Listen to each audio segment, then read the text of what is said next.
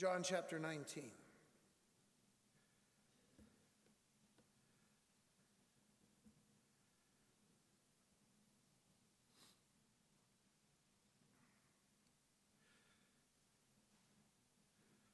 Jesus has been before an angry mob of people who came to arrest him and to take him in before the chief priests for blasphemy. From the chief priests, he was taken to the governor of Judea, Pontius Pilate. We have seen in the last few weeks the struggle in Pilate to make a decision, which on a day-to-day basis wasn't a hard thing for him to do, except when it came to the Jewish religious leaders, and especially when it came to Jesus. He couldn't make a good decision. He vacillated between Jesus and the religious leaders. And all he could come up with, 4 times he stated in the Gospels that Jesus was innocent of all charges. And yet the last time that he makes that particular declaration, he takes the opportunity then to scourge Jesus, to beat him incessantly and harshly, to mistreat him, if only to find some favor in the religious leaders to let Jesus go. But it only made them cry louder, "Crucify him, crucify him." And as we saw in the last verse of Scripture last week,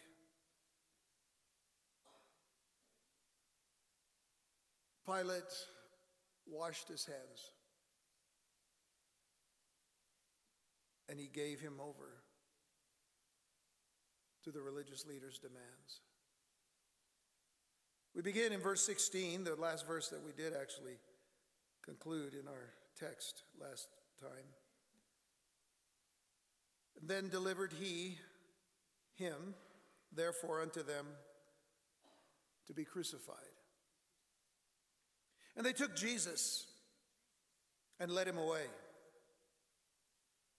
And he, bearing his cross, went forth into a place called the place of a skull, which is called in the Hebrew Golgotha, where they crucified him, and 2 other with him, on either side one, and Jesus in the midst. And Pilate wrote a title and put it on the cross. And the writing was, "Jesus of Nazareth, the King of the Jews." This title then read many of the Jews, for the place where Jesus was crucified was nigh to the city, and it was written in Hebrew and Greek and Latin. Then said the chief priests of the Jews to Pilate, "Write not the King of the Jews, but that he said, 'I am King of the Jews.'" Pilate answered, "What I have written, I have written." Were people to try to pinpoint the most significant event in world history over the centuries of time, they may very well consider actions or measures accomplished for the sake of mankind by other humans. Technological and medical advancements, social and educational achievements, military and political successes that stemmed the tide of evil dictators, tyrants, and despots whose goals were to rule over the whole world. But no matter the particular event chosen, none would ever capture the full extent of significance that would affect not only the present world, but every person and generation of people since the beginning of recorded history. That event That one singular event would be the crucifixion, the burial, and resurrection of our Lord and Savior Jesus Christ. Simply but profoundly, we are saved by his death. That is why it is the most significant thing that has ever happened. We are saved by his death. Because Jesus died, we live. But there is a condition. We must believe. We must believe, and it is the necessity for belief, faith, and trust that the Apostle John stressed in his gospel. The importance of believing. He stresses it in his gospel. He stresses it in his 3 letters to the church. The importance of believing that Jesus Christ died, that he was buried, and that on the 3rd day he rose again from the dead. Now, John himself was an eyewitness of the crucifixion. And he closes his account of the crucifixion with these words. I urge you to look down at verses 35 and 37, or through 37 in this same chapter, where he writes, and he that saw it bear record. Saw the crucifixion. He that saw it bear record, and his record is true. And he knoweth that he saith true, that you might believe. There is his purpose for writing this gospel, that you might believe. For these things were done that the scripture should be fulfilled. A bone of him shall not be broken. Referring, of course, to prophecies written in the Old Testament that would point to the crucifixion of Jesus. And again, another scripture saith, they shall look on him whom they pierced. Now, excuse me, as we saw last time, Pontius Pilate thought that he was washing his hands of this matter as he turned Jesus over to the chief priests, and more than likely with a assigned death sentence and a detachment of Roman soldiers to carry out the actual execution. Pilate may have delivered him, and the soldiers may have taken him, and they may have led him, but it was Jesus alone, it was Jesus himself who bore the cross and went forth. And those 2 words that are in our text, that Jesus went forth, strongly suggest that Jesus was not a defeated victim. He was not a defeated victim, but in fact he was the majestic victor who bore his cross for a specific purpose. It was to save man. He went forth. He went forth consciously. He went forth strongly. He went forth with that purpose of accomplishing what he came to this earth to accomplish. This was something that the Lord had made clear in his earthly ministry. And certainly time and again, he would refer to the very fact that he came to die. I want to take you through some verses in John chapter 10, actually from later to earlier. Beginning at verses 17 and 18 of John chapter 10, Jesus said this. He said, therefore doth my Father love me, because I lay down my life that I might take it again. He says, therefore does my Father love me, because I lay down my life. That is saying that I'm laying it down to die. No man taketh it from me. It doesn't matter what we saw in Pilate and what we saw in the Jewish religious leaders and what we see with these soldiers that have taken and put Jesus on a cross. He says, no man taketh it from me, but I lay it down of myself. I have power to lay it down, and I have power to take it again. This commandment have I received of my Father. Go back up to verse 15. As the Father knoweth me, even so know I the Father, and I lay down my life for the sheep. I am laying down my life for the sheep. The sheep are those who hear my voice and know my voice when I call. They are the ones who know who I am. He even said to his own detractors, the reason why you don't believe in me, because you're not one of my sheep. Because if you were, you would listen. In verse 11, go back up a few verses, when he says, I am the good shepherd. The good shepherd giveth his life for the sheep. His whole purpose in coming was to die for those who believe in him. Go even further back, not in John chapter 10, but now go to John chapter 3. And look at verses 14 through 17. As Jesus uses that example from the Old Testament when Moses had lifted up the bronze serpent before the people. And he said, and as Moses lifted up the serpent in the wilderness, even so must the Son of Man be lifted up, that whosoever believeth in him should not perish but have eternal life. For God so loved the world that he gave his only begotten Son. And we need to understand that that phrase literally means that he gave up his only begotten Son, gave him up to death, gave him up to do these things that he came to do on this earth. God so loved the world that he gave his only begotten Son, that whosoever believeth in him should not perish but have everlasting life. For God sent not his Son into the world to condemn the world, but that the world through him might be saved. So Jesus going to Calvary, Jesus going to Golgotha, to the place of the skull, was not happenstance. Didn't just so happen that that's where he was going. He was going because he knew he was going there. He was going because he wanted to go there, because if he doesn't go there, we are in a lot of trouble. If the Lamb of God who taketh away the sin of the world does not die on that cross, we're in a lot of trouble. And he went forth to a place called Golgotha, the skull, what we know today as Calvary. The thought and the visage of the skull brings to mind what the Roman statesman, philosopher Cicero said of crucifixion. He said, "It was the most cruel and shameful of all punishments. Let it never come near the body of a Roman citizen. Nay, not even near his thoughts or eyes or ears." Now, while crucifixion originally belonged to the Phoenicians and then to the Persians, the Romans would make special use of the cross. And even though there may have been exceptions, no Roman citizen could be crucified. It was the form of capital punishment reserved for the lowest kind of criminals, particularly those who promoted insurrection.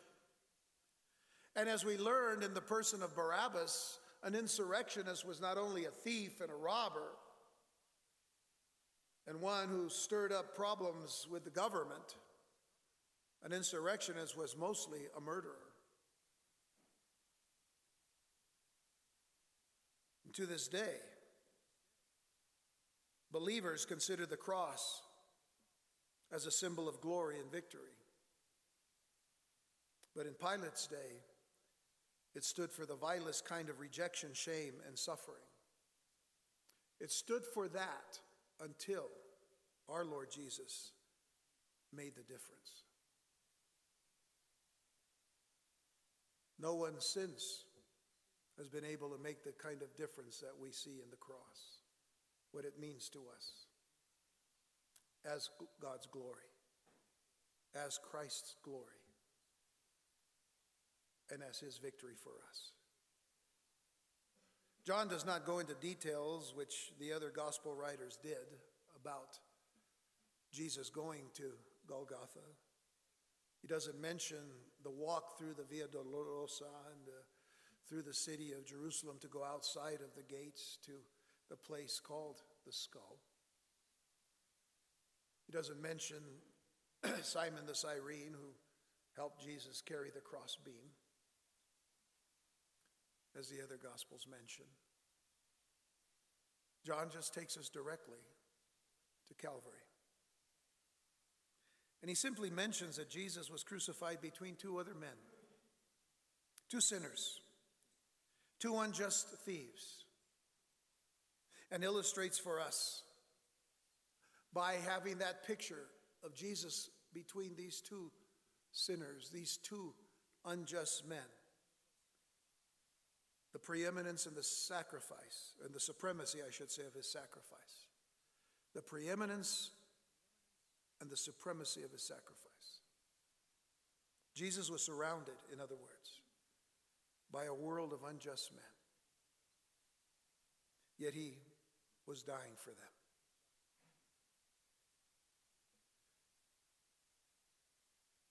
The Apostle Paul writes in the book of Ephesians that Jesus died for us. Even while we were yet sinners, he died for the ungodly. And it's a reminder to us that we cannot save ourselves, and we don't add one bit to our salvation in any way. The only thing we bring to our salvation is our sin. That's all we bring.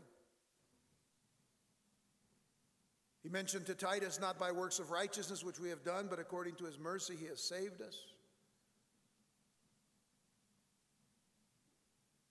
The fact that that he died for us while we were yet sinners is to remind us that we were dead. We were dead in our trespasses. We were dead in our sins. There would be no way that we could add to the life that is eternal, the life that is spiritual, life that only Jesus can give. There's no way that we can add to it. That's the whole purpose of understanding how Jesus died for the ungodly. Died in the midst of the ungodly as he did between those two sinners. And then the Apostle Peter would clearly note the importance of that same illustration when he writes in 1 Peter chapter 2, verses 21 through 25, and says, "For even hereunto are you called, because Christ also suffered for us, leaving us an example that you should follow his steps, who did no sin, neither was guile found in his mouth." In other words, there was no deceit in the mouth of Jesus. "Who, when he was reviled, reviled not again. When he suffered, he threatened not." And you would think, well, Jesus could probably threaten pretty good for what they did to him. If we think in terms of the way we would respond to people doing things to us, what would we say? Hey, I'm remembering you, man. But wasn't it Jesus who said, "Father, forgive them, for they know not what they do"?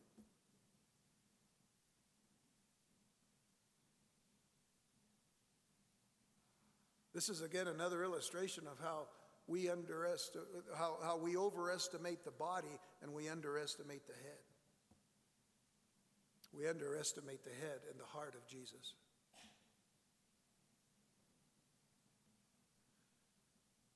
"Who did no sin, neither was guile found in his mouth, who when he was reviled, reviled not again. When he suffered, he threatened not, but committed himself to him that judges righteously, who his own self bare our sins in his own body on the tree." Notice, this is the key verse here. "Who his own self bare our sins in his own body on the tree, that we, being dead to sins, should live unto righteousness. By whose stripes you were healed. For you were as sheep going astray, but are now returned unto the shepherd and bishop of your souls." And then in chapter 3 of 1 Peter, in verse 18, he says, "For Christ also has once suffered for sins, the just for the unjust. The just for the unjust, that he might bring us to God, being put to death in the flesh, but quickened, made alive by his Spirit." And then Christ being on the cross was also an illustration of preeminent guilt. What I mean by that is, for Jesus, our Messiah, was being counted as the King of sinners. He was the King of sinners. There was one time when he spoke to some of the religious leaders and said, I didn't come for the well, I came for those who were sick. The fact of the matter is, everybody on the earth was sick. The religious, the unreligious, the heathen, the pagan. He came for all of us.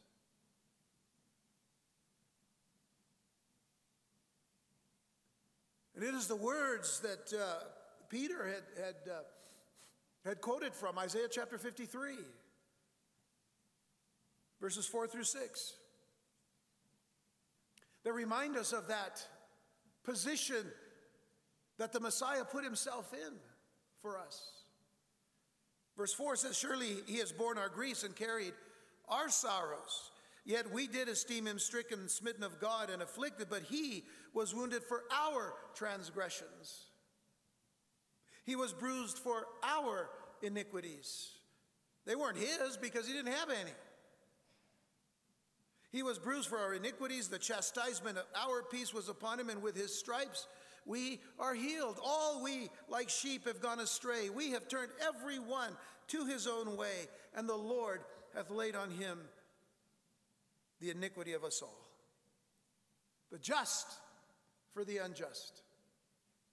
The sinless made to be sin for us, as Paul put it in 2 Corinthians 5:21 when he said, for he has made him to be sin for us, who knew no sin, that we might be made the righteousness of God in him. I have to mention here that when Bruce came just yesterday to lead us in worship and to share his songs and his testimonies, we never had an opportunity, and we actually don't oftentimes do that even here. But never had the opportunity to say, well, this is what I'm talking about, this is what I'm speaking on, and no, he was just ready with a list that he had received from the Lord on his way over here. And as I sat here last night worshiping the Lord as he was going through the songs, I kept thinking, Lord, you just orchestrate everything so beautifully, because all the songs he sang touched something about this message today. That's the work of the Holy Spirit. It's not anything we ourselves can do. Oh, we can plot and plan, but I'd rather do it this other way. Just let the Holy Spirit work. He sang songs from these very same texts. The Lord is speaking to our hearts, even through that. Well, there was another event of the cross that took place in our text. That was the title that was placed upon the cross by Pontius Pilate himself. Verses 19 through 22 of John 19. And Pilate wrote a title and put it on the cross. And the writing was, Jesus of Nazareth, the King of the Jews.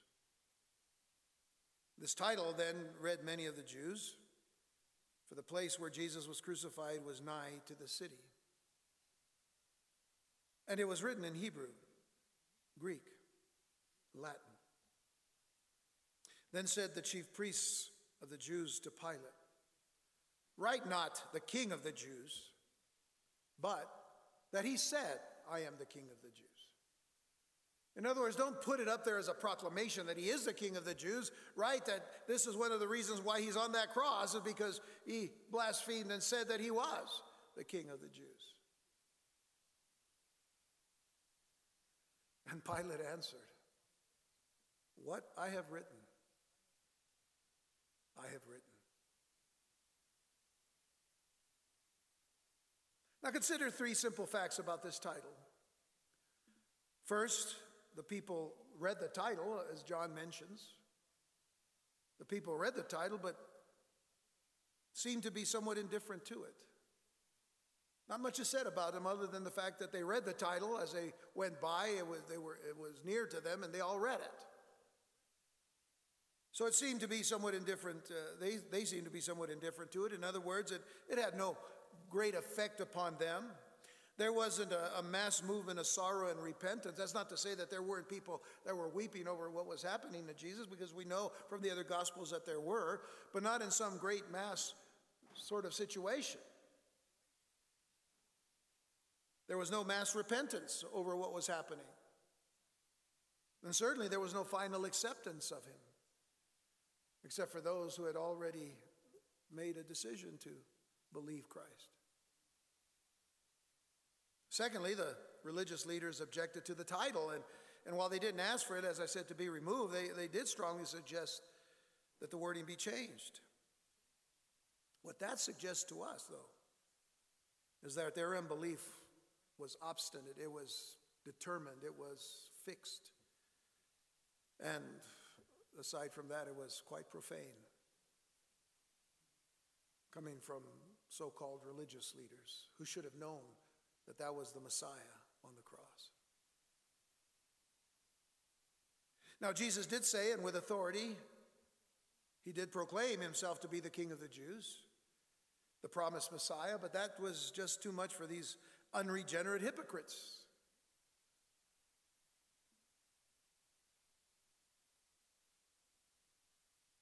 And then there was the title itself, the King of the Jews, which I still consider, I'm still pondering the heart of Pilate through all of this.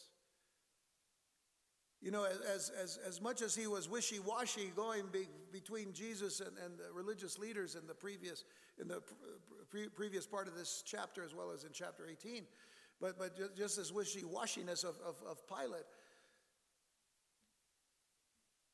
he was very strong in continuing to put out that Jesus was the King of the Jews. And I wonder about that. I'm not saying that all of a sudden he became a believer. I personally don't think he was and would have become. But just as Caiaphas himself gave a prophecy about Jesus dying for the sins of the nation, as a prophecy, remember, as the high priest. So here was God using the mouth of Pilate to proclaim Jesus as the King of the Jews. Something to think about. And then it was written in the three great languages of the world, Hebrew, Greek, and Latin. And what they did was providentially symbolize his rightful rule as King of the universe. And so the Apostle Paul, who at one time was an unregenerate religious zealot as those same leaders, would eventually recognize the fullness of Christ's righteous royalty. He would recognize it in his own life. Having gone from being Saul of Tarsus to Paul the Apostle. And in Philippians chapter 2, verses 7 through 11, he makes clear what he knows Jesus to be. He says, but made himself of no reputation, and took upon him the form of a servant, and was made in the likeness of men. And being found in fashion as a man, he humbled himself, and became obedient unto death, even the death of the cross, wherefore God also has highly exalted him, and given him a name which is above every name, that at the name of Jesus every knee should bow, of things in heaven and things in earth and things under the earth, and that every tongue should confess that Jesus Christ is Lord, to the glory of God the Father. And no man was to be called Lord, and the only one that could be called Lord would be God himself. And so therefore that is a declaration of the deity of Jesus Christ, that he is called Lord to the glory of God the Father. But even more, when he writes to Timothy in 1 Timothy 6, verses 13 through 16, he writes to him about the royalty of Christ in the sense that he says, I give thee charge in the sight of God, verse 13, who quickeneth or makes alive all things, and before Christ Jesus, who before Pontius Pilate witnessed a good confession. His life before Pontius Pilate, as we have been studying over the last few weeks, was a good confession of who he was.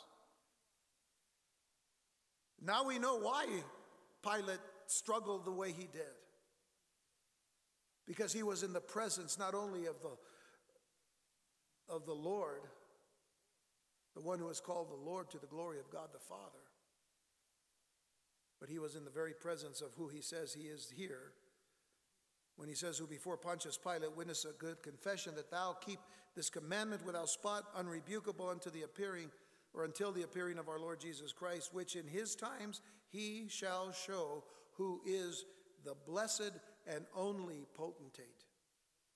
The blessed and only potentate, the King of kings and Lord of lords, who only hath immortality, dwelling in the light which no man can approach unto, whom no man has seen nor can see, to whom be honor and power everlasting. Amen. the blessed and only potentate. That brings to mind. And I say this with all due respect, but folks, there's these guys that wear these big fez hats, the Shriners, and some of their leadership will have on there with gold, with their symbols and all, and they'll say the grand potentate. You're not a potentate, folks. Jesus is the only potentate. The only one with the power. The only one with the title of King of Kings and Lord of Lords. A man can put stuff on their hats. I guess it looks weird and nice, but man, don't don't blaspheme, because that's a form of blasphemy. You're a potentate? Psh. The only potentate I know is the power you give off, you don't put on some deodorant. Whew. Potentate. No. Only one. The only potentate. Another event connected to the cross had to do with the soldiers gambling for Jesus' clothes. Look at verses 23 and 24. Then the soldiers, when they had crucified Jesus, took his garments and made 4 parts, to every soldier a part, and also his coat, or tunic. Now the coat was without seam, woven from the top throughout. They said, therefore, among themselves, let us not rend it or tear it, but cast lots for it, whose it shall be. Now stop there, because the next phrase is written by John. John then says, that the scripture might be fulfilled, which saith, they parted my raiment among them, and for my vesture they did cast lots. These things, therefore, the soldiers did. So now the soldiers had done their dreadful deed. They had placed Jesus upon the cross. They had hoisted him up upon that one tree, as it were. So now it was time to consider their own interests. They were now more focused on the spoils before them than the Savior who was about to die for them. And John describes the scene with enough accuracy to point out to us that there were, in fact, 4 soldiers who would place Jesus on that cross and eventually hoist the crossbeam that bore the Lord onto the planted tree trunk, prepared to handle the weight of both crossbeam and criminal, because that's how they considered Jesus, a common criminal. And those 4 soldiers considered the dying man's clothes their rightful spoil that consisted of 2 principal garments. There was the cloak or the outer garment, and the tunic or the inner garment. And as for the outer garment, the cloak, they made short work of that. I mean, they actually tore it into 4 parts along the seams.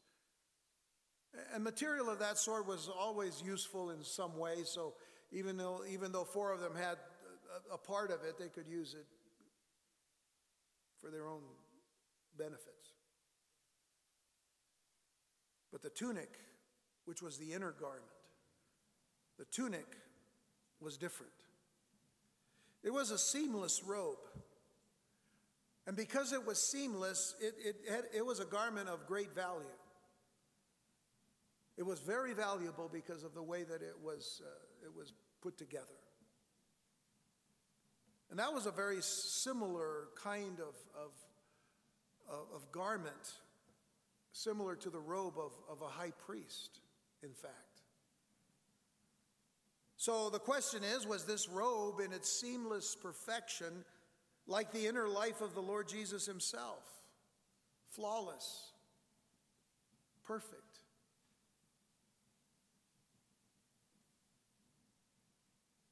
It could certainly act as a type of that kind of life that only Jesus could have. In another sense, it was also a symbol of Christ as our mediator between us and God the Father.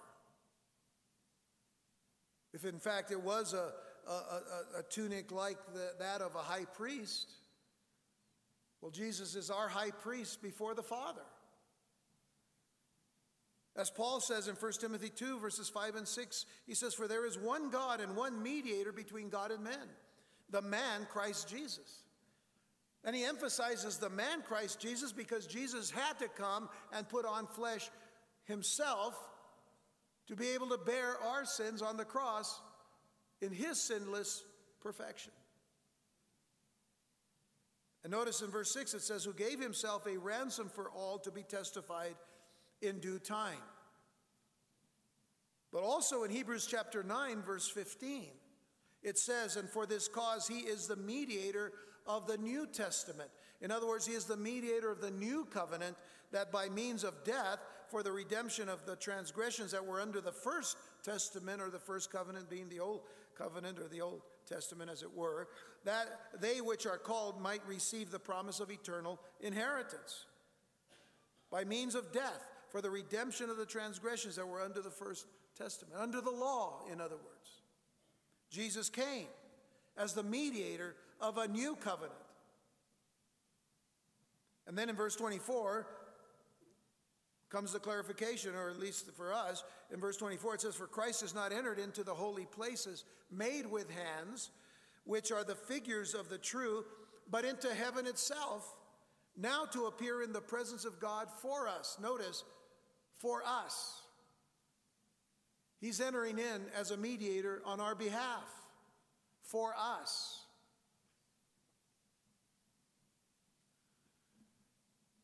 So that tunic, that inner garment, which was very like the garments of the high priest, reflects then in a sense of illustration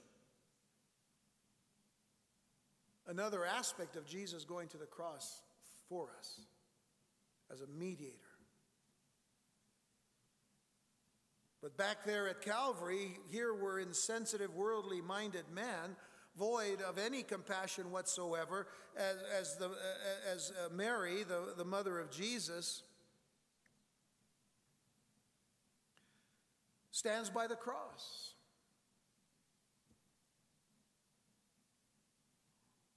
Now you would think, well, there's the mother of this criminal. We could at least give her the clothes, but no. They show the insensitivity of a world just like the one we live in today. I was talking to the secretary of the Vista Sleta Methodist Church that's over there behind the Tinseltown. Last week I had to drive by it after church, and they were putting out all of these pumpkins, I guess, for the harvest season or whatever. They have pumpkins everywhere.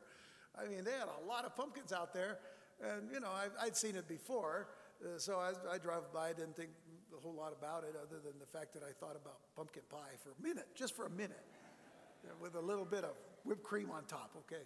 Or, well, a lot of whipped cream on top. All right, but anyway, that just was a fleeting moment that took off. But anyway, so, you know, I thought about that. Then the next day, on Monday, I was actually speaking to the secretary from that church, and I told her, I said, I saw all those pumpkins. And she says, you know, people came later on and started stealing them? And I thought, well, that's nice. I said, doesn't that just give us a good illustration of the world in which we live? The people today are just so insensitive. That's why we have to lock our doors and put bars on our windows and all, because we don't want to encourage any. Well, what a difference from 40, 50 years ago when, you know, we could keep our doors open in the summertime and let the breeze come through and all. It's so different. It's getting worse, by the way, isn't it? The insensitivity of man to one another. Crazy. So let's consider now the fulfillment of Scripture at this point. What they were doing with the garments of Jesus. Turn to Psalm 22. Psalm 22. David, the psalmist, is writing now prophetically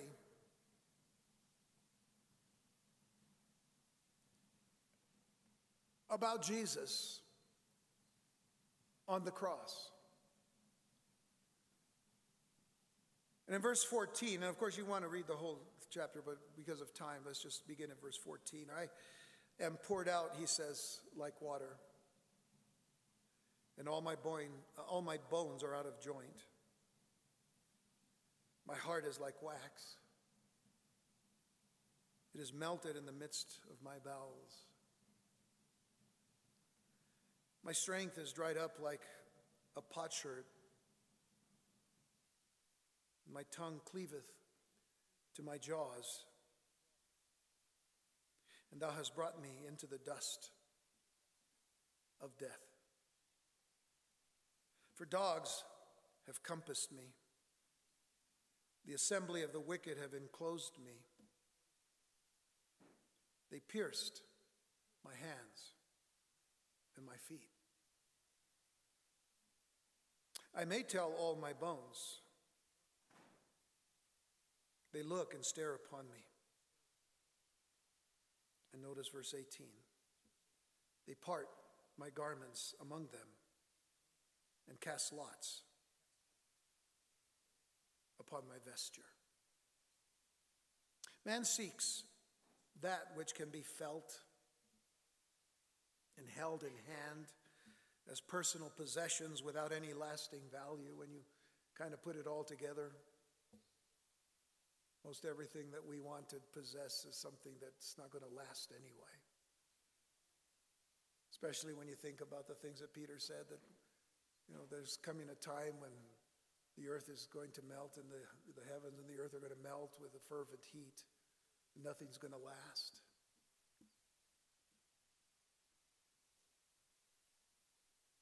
But we seek after those things as far as man is concerned.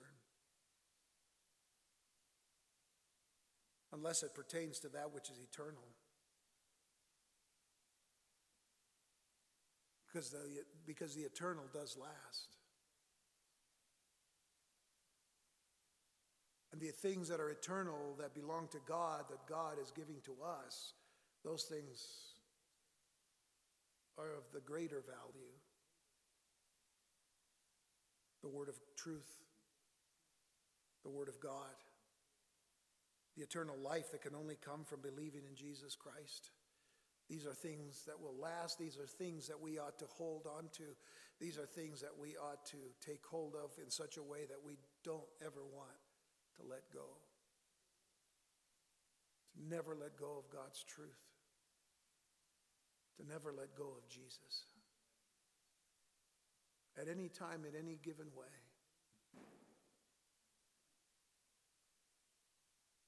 I want you to remember the words of Jesus when he said in Mark 8, verses 34 to 38. Because this links us now to the title that I gave to this message.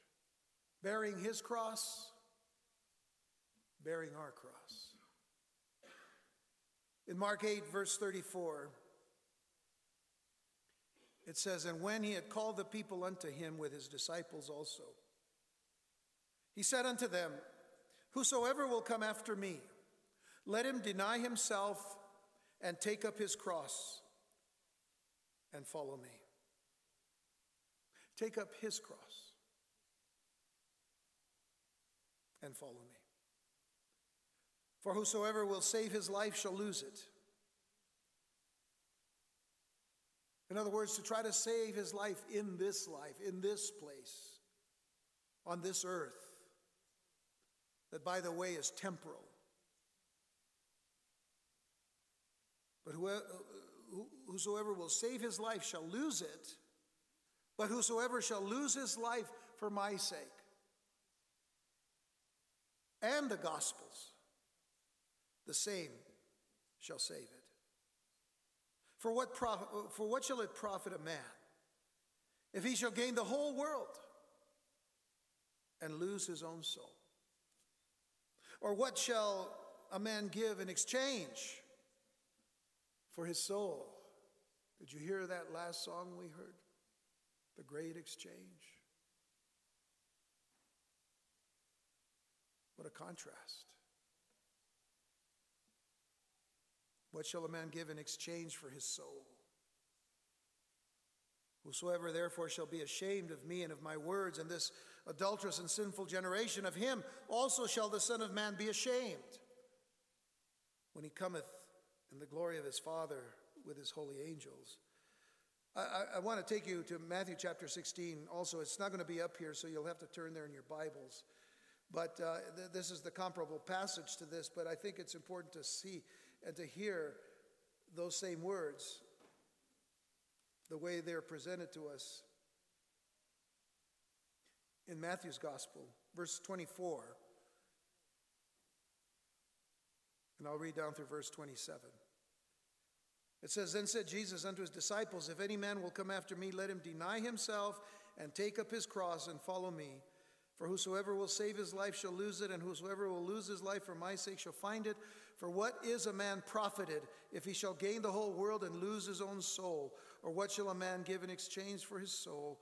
For the Son of Man shall come in the glory of his Father with his angels, and then he shall reward every man according to his works.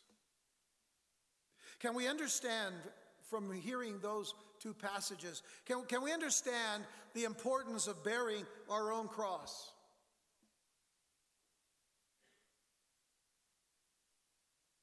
Now the key is going to be what we read in John 19, where it says that he, Jesus, bearing his cross, went forth. Those two words I said are of great significance. But what Jesus taught his disciples here in Matthew 16 and in Mark 8 is that this is the nature of his kingdom. This is to be the very nature of the kingdom of Christ, and that the honor that comes from this world was not to be expected by those who follow Christ. Too many people are expecting some kind of honor from this world. I don't want honor from this world. I don't want you to think that you can get honor from this world. Because once we came to Christ, we are not of this kingdom anymore.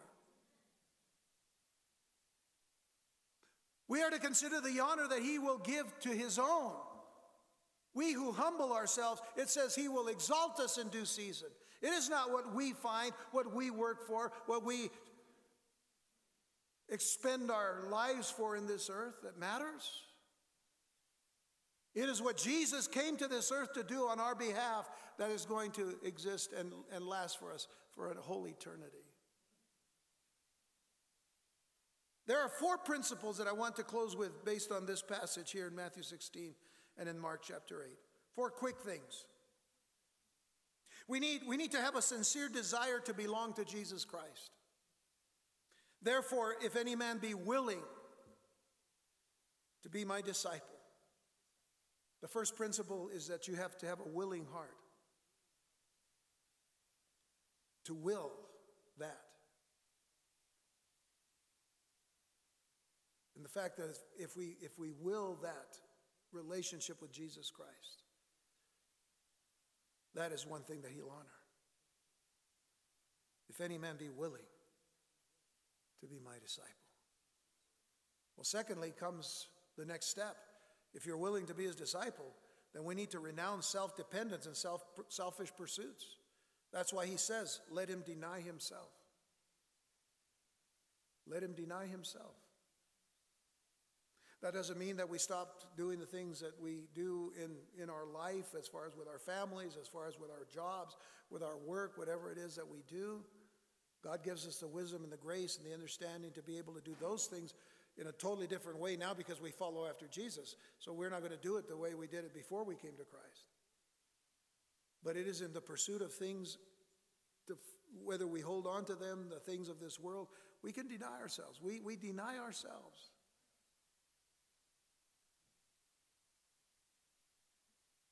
Our pursuits in this life are not as important as eternity. If God blesses you, he blesses you. And praise the Lord for that.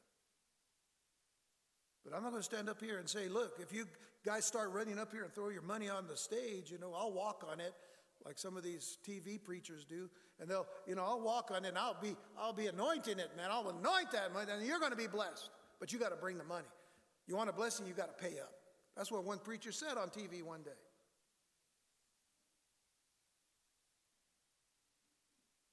Wow. Can you think of that in light of what we have just read about Jesus being scourged last week, and what we read about Jesus being on the cross on our behalf, suffering the way he did for us?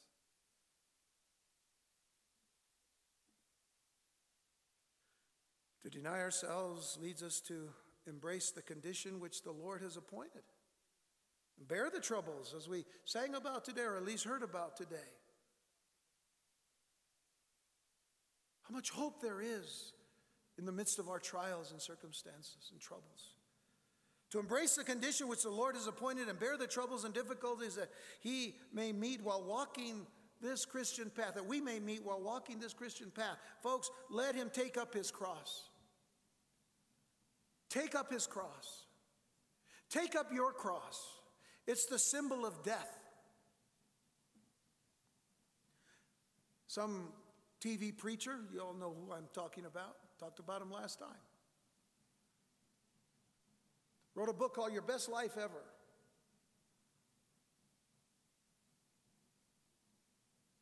But that's not what it's all about. That's not the gospel. You know what the gospel is?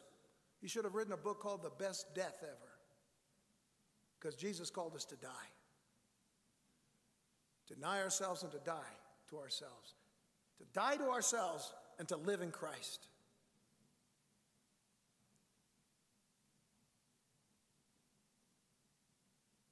Poor people that follow all of that stuff. Some of us have been down that road, haven't we? Till our eyes were open. That's not what it's all about. That's not the kingdom of God. That's not the love of Christ. That's not what it's all about. It's to imitate Jesus and to do and suffer all in his Spirit. So let's follow Jesus. Take up your cross and follow me, he said. Identify with the death of Jesus Christ. That's what we told the people that were baptized a couple of weeks ago. Take up your cross.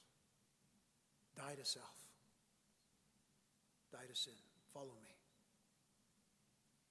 So bear your cross. Go forth. Go forth, just as Jesus went forth to the cross. Go forth in the victory that is ours in Christ Jesus our Lord. Bear your cross. Don't lay it aside.